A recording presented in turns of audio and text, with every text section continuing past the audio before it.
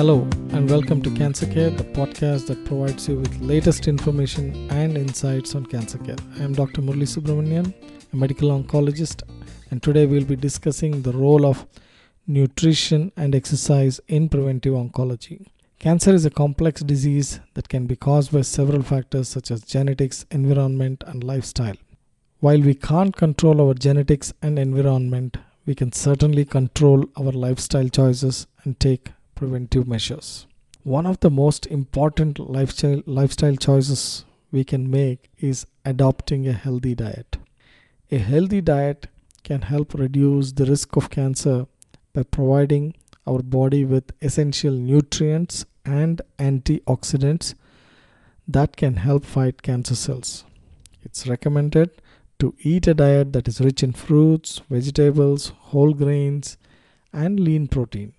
Processed foods, red meat, and saturated fats should be limited as much as possible.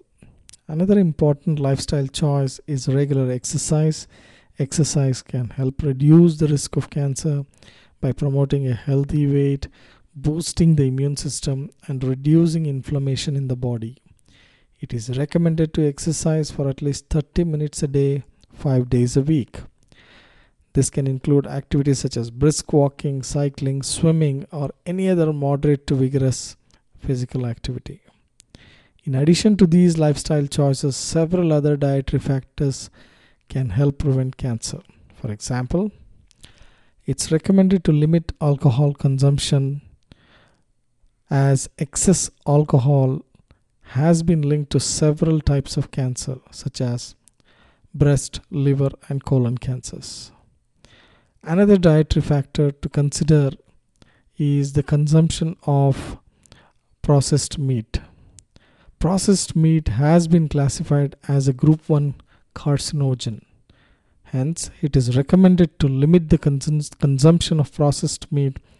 In conclusion, nutrition and exercise play a crucial role in preventive oncology. A healthy diet that is rich in fruits, vegetables, whole grains, and lean protein can help reduce the risk of cancer. Regular exercise can also help promote a healthy weight, boost the immune system, and reduce inflammation in the body. It's important to speak to your healthcare provider about the appropriate dietary and exercise recommendation based on your individual risk factors. Thank you for listening to Cancer Care. Stay tuned for more information and insights on cancer care.